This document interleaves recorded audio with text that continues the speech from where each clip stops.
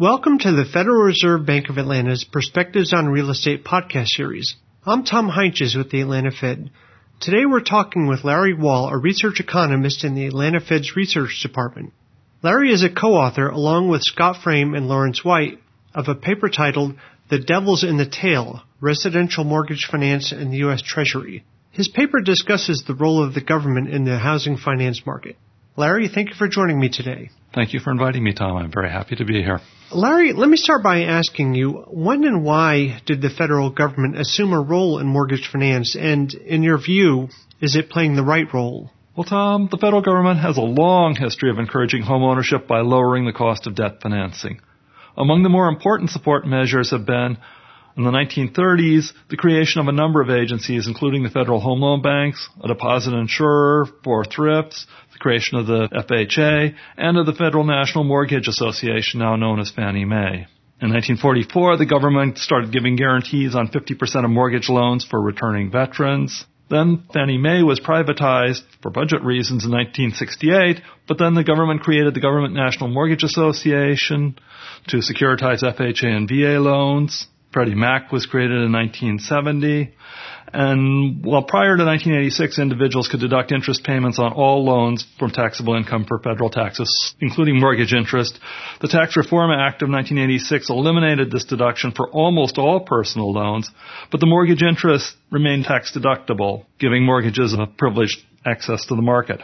In more recent times, the primary rationale has been to encourage increased home ownership. Yet as Mark Calabria pointed out in his discussion of our paper at the Atlanta Fed's 2012 Financial Market Conference, these policies only indirectly encourage home ownership by making mortgage debt cheaper and more widely available. In the wake of the financial crisis caused by excess debt, one could question whether encouraging people to take on more debt is good public policy, especially when this encouragement is given to almost all homeowners, even those who would buy a home without government assistance. Perhaps we should consider redesigning government programs so that they are better targeted at first-time borrowers and structured in a way such that the benefits are not an increasing function of the amount of debt taken on by the borrower. Right, that's a great point. Larry, Fannie Mae and Freddie Mac are called government-sponsored enterprises, or GSEs. At its most basic, what is a GSE? Well, Tom, most corporations operate under charters issued by state governments. Fannie Mae and Freddie Mac are among the handful of corporations given unique charters by the federal government. They are not the only GSEs, but they are by far the largest. Under their special charters, Fannie and Freddie were in a sense private firms. Their shareholders were entitled to dividends from the firm's earnings. Their employees were not civil servants with pay limits set by the government scale, but rather employees of a private corporation. And both of them had publicly traded stock, which allowed their senior management to receive an important part of their compensation in the form of stock and stock options. But in a sense, they were part of the government. They had a line of credit from the U.S. Treasury. They were exempt from the normal SEC registration required of corporations. They were exempt from federal taxes. They had access to Federal Reserve services, which are normally restricted only to commercial banks. Of course, in return, Fannie and Freddie had some responsibility for meeting public policy objectives. In particular, the government set requirements for lending to low and moderate income borrowers. Further, the president could appoint some members of their respective boards of directors. But the most important benefit the GSE received was a market perception that the government would bail out the creditors if one of them became insolvent.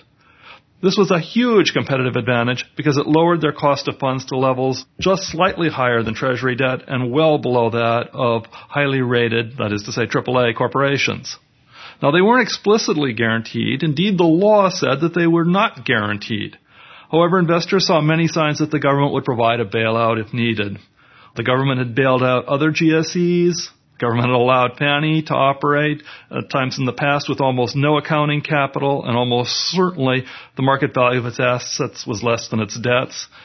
And they were perceived to have become so large by the early 2000s that the failure of Fannie or Freddie would pose a threat to the financial stability of the U.S. Larry, those are all great distinctions to make. I also wanted to ask you, some housing finance observers eyed the role of Fannie and Freddie with growing apprehension. What were these concerns, and how did Fannie and Freddie respond to them? Well, Tom, critics were concerned about the risk that Fannie and Freddie were creating for the taxpayers. They started off with what were their fundamental risks, which were interest rate and credit risk. Now, Prior to the crisis, much of the attention of critics was focused on their interest rate risk, because residential mortgage lenders are exposed to substantial interest rate risk from conventional fixed-rate mortgages, both because of their long maturity and because of the prepayment option. Indeed, these losses could occur, and Fannie had sustained large losses due to interest rate risk and was likely market value insolvent in the 1980s. Now, there was some concern on the part of critics about credit risk, but the losses had been low pre-crisis, so to most critics this seemed a relatively small concern. Moreover, these institutions had become extremely large players in the financial markets. The potential losses to the taxpayers would be very large should one fail. As noted above, Fannie and Freddie were not explicitly guaranteed, but the market believed that if one became insolvent, the government would help. In the event, these firms did become insolvent and have received government support in the form of investment over $100 billion. Moreover, there is no realistic prospect that this investment will be repaid, unlike government investment in some of the large banks that were fully repaid. An additional concern of critics is that the benefit of Fannie and Freddie to home buyers is an increasing function of the amount of debt they take on. The result is that home buyers were encouraged to take on more debt to buy bigger homes in more expensive neighborhoods than would otherwise have been the case. The result is that Fannie and Freddie's subsidies contributed to the over-leveraging of the U.S. consumer. Now, this debt that the consumers were taking on to invest in larger homes drew in foreign lenders that increased the trade deficit and reduced the funds available to firms to invest in new jobs. And finally, in order to protect their government ties, Fannie and Freddie were major contributors to the political process. Indeed, some critics seem more concerned about the impact of their political influence than about their economic impact. Okay, that's a great summary of the critics' concerns. How did Fannie and Freddie respond to them? They started off by arguing they did not receive a benefit from the implicit government guarantee. And indeed, Scott and I had written a paper in the early 2000s and talked with a Fannie executive here in Atlanta about it, and he was very forceful in arguing that there was no such implicit guarantee. I think our best response to him is the bailout that actually took place. It's pretty clear they were the beneficiaries of an implicit guarantee. They also argued that any measure which reduces their risk to taxpayers would raise the cost of home mortgage finance and reduce home ownership. Indeed, anyone arguing for such policies was labeled as a part of the coalition for higher mortgage rates. Now, clearly, some of the subsidy that they received did in fact pass through to consumers, but most estimates of the reduction in interest rates on Fannie and Freddie guaranteed loans were around 25 basis points. Nice, but hardly enough to have a big impact on new home buyers. Very interesting. Larry, a collapse in housing value is inherently damaging to an economy on local, regional, even national levels. What made the recent collapse especially damaging and so prolonged?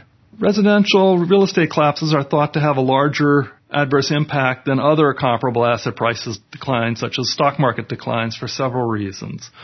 Part of this is that residential real estate is typically financed with a substantial amount of debt. When real estate prices collapse, that adversely impacts borrowers who not only lose part of their wealth, but also cannot afford to sell if they encounter financial problems or want to move, say, to a better job. Further, many consumers in this most recent period use their houses as collateral for debt they then use to finance consumption, that is, things like purchasing SUVs and better vacations. These consumers can no longer use their home price appreciation to finance additional consumption. Moreover, it's not just the borrowers that get hurt. The lenders to the residential real estate market also suffer losses as many of these loans default.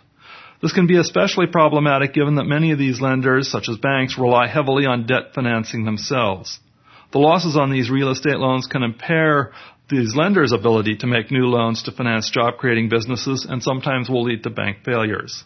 How would you describe the most recent housing collapse? Well, I would say the most recent housing collapse was especially bad for several reasons.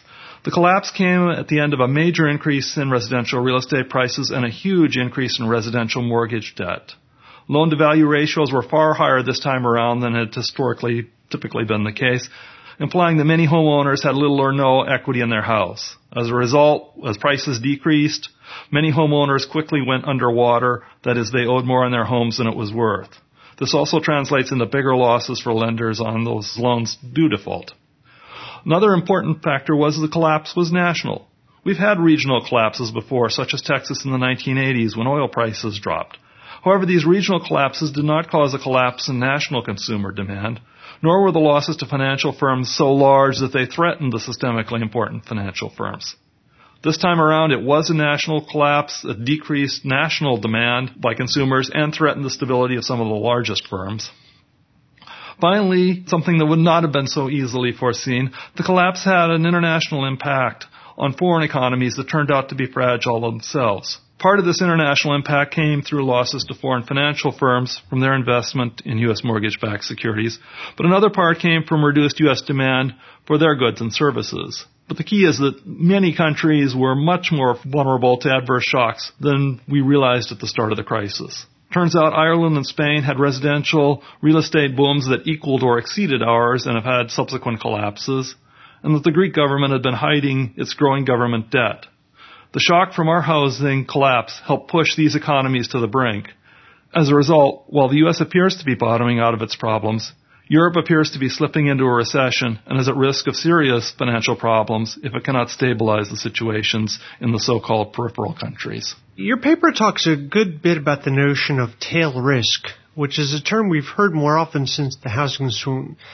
Can you briefly define tail risk, and why does its role occupy a central place in your discussion? Tom, in our paper we had a graph of the probability distribution of losses intended to illustrate our point. But rather than describe the graph, let me paint a picture in words describing the situation for the lender. Anyone that makes or guarantees a large number of loans expects to have at least some losses. Anticipating these losses, lenders charge a sufficiently high interest rate so that they can cover the expected losses and still earn a profit. Thus, almost all the times, the earnings on the good loans fully cover the losses on the bad loans. Now, sometimes the losses are so large that they exceed the earnings on the good loans. That's why lenders are required to have some equity capital or owner's investment. When the losses are this large, the owners lose part of their investment. Finally, on rare occasions, the losses exceed both the earnings on the good loans and the lender's capital. At this point, the value of the lender's portfolio is less than the lender promised to pay its creditors. In other words, the lender is insolvent. That is what we mean by tail risk in this paper. At that point, either the government steps in to guarantee the lender's debts, or the lender goes into bankruptcy. Thus, our concern about tail risk is just another way of describing our concern about the risk that Fannie and Freddie would become insolvent and that the taxpayers would take losses. Great. Thanks for clarifying that. What are some of the innovations or changes under discussion to alter the role of the government in the mortgage market? Do you have thoughts about which changes might prove the most effective or beneficial in the long run? And finally, do you foresee the government's role in the housing market as increasing or decreasing? Well, Tom, most of the proposals have come from people that are active in the mortgage finance industry or have been doing research on mortgage finance. These proposals take as their highest priority the continuing flow of funds for residential mortgages. In order to do this, they argue that the government needs to continue to absorb that tail risk, that is, provide bailouts when the losses get to be too big. These proposals typically seek to reduce tail risk by some combination of a variety of measures, such as restricting the guarantees to safer loans, prohibiting large investment portfolios that create unnecessary exposure to interest rate risk, requiring more capital from the mortgage guarantor, and requiring that the government receive fees to compensate it for the expected losses of future bailouts. The problem in my eyes with all of these proposals is even if they were perfectly structured to start with, almost all of the pressures will be to reduce the safeguards for the taxpayers. The gains from reduced safeguards are obtained almost immediately, and the benefits are concentrated in a readily identifiable group. For example, if you relax the standards on guaranteed loans, then more people will qualify for these loans. But by relaxing the standards, you're likely to have more bad loans. Investors aren't going to charge for this because they see the government guarantee reduces their risk, and so they'll be continuing to lend at a lower rate. On the other hand, the losses to the taxpayers will likely come later, maybe even decades later, and will hurt all taxpayers. So while the specific beneficiaries have an incentive to lobby for looser rules, the cost to the losers, the taxpayers, are too dispersed and too far in the future to get them to fight the change. On the flip side are proposals that seek to have the government limit its support to things like down payment assistance for low and moderate income new home buyers, that is, to try to increase home ownership. The problem here is that it is one thing to say the government won't provide future bailouts, but another thing for the government to do nothing when the problem arises. As we discussed earlier, the U.S. residential mortgage market is a huge part of the U.S. and global financial system and the economy. The pressure on the federal government to act to save the financial system and the economy is likely to be overwhelming. Thus, even if one opposes government guarantees, there's an argument that explicit guarantees with some imperfect protections for taxpayers are better than implicit guarantees and no taxpayer protection. Larry, let me get you to look into a crystal ball here. In the future, what do you see the government's role in the mortgage market being? Well, Tom, with regards to the short run, Fannie and Freddie and FHA are and will remain a huge part of the mortgage market. But almost everybody agrees that this is bad and we need to return to a more private-based system. But that's going to take time to reintroduce a larger private sector. Now, looking at the medium run, whether Fannie and Freddie will remain or be replaced is unclear. Most housing specialists advocate their replacement by a new and slightly different form of government guarantee, but getting rid of a government agency is difficult. In either case, I think the government's role in bearing tail risk from mortgages will decrease somewhat in the medium term. As to the long run, I'm not so certain what will happen. That answer depends much more on politics than economics. Yeah, it's good to keep that in mind. Larry, my last question for you is this. As housing finance reform takes shape, what would you suggest to interested parties focus on? In other words, what lessons should we have taken away from the events of recent history? Well, Tom, the lesson I wish we could most learn is that it is very costly for the government to subsidize an activity by guaranteeing loans as a way of lowering the cost of borrowing. Government guarantees are very seductive in the short run. It looks like something for nothing. The government provides a subsidy to borrowers, which encourages the borrowers to do something deemed socially desirable. The borrowers obtain an immediate gain, so often to the people selling the goods, such as in the housing industry, the home builders, and the realtors. Yet this subsidy can be structured in a way where it shows no cost to taxpayers for long periods of time. But eventually the socially desirable activity becomes oversupplied and the borrowers take on too much debt. Then the seemingly costless government guarantee becomes extremely costly for taxpayers as the government makes good on its loan guarantees. Moreover, it often turns out badly for many of the borrowers as they struggle to support excessive debt and or they default on their debt, ruining their credit ratings and increasingly their access to other things such as jobs. Thus, I would argue that any activity that we agree should receive government support should receive that support with an upfront grant of government money rather than through debt guarantees. Moreover, I'd hope the support would be structured in a way that does not encourage people to take out larger loans. That's a great point. Larry, this has been an extremely illuminating discussion, and I really thank you for joining us today. Thank you very much for the opportunity. This concludes our podcast with Larry Wall, Atlanta Fed economist, on his recent research on the government's role in the housing finance market. On our website, frbatlanta.org, you can read Larry's paper, The Devil's in the Tail, Residential Mortgage Finance and the U.S. Treasury. If you have comments or questions, please email podcast@frbatlanta.org. Thanks for listening.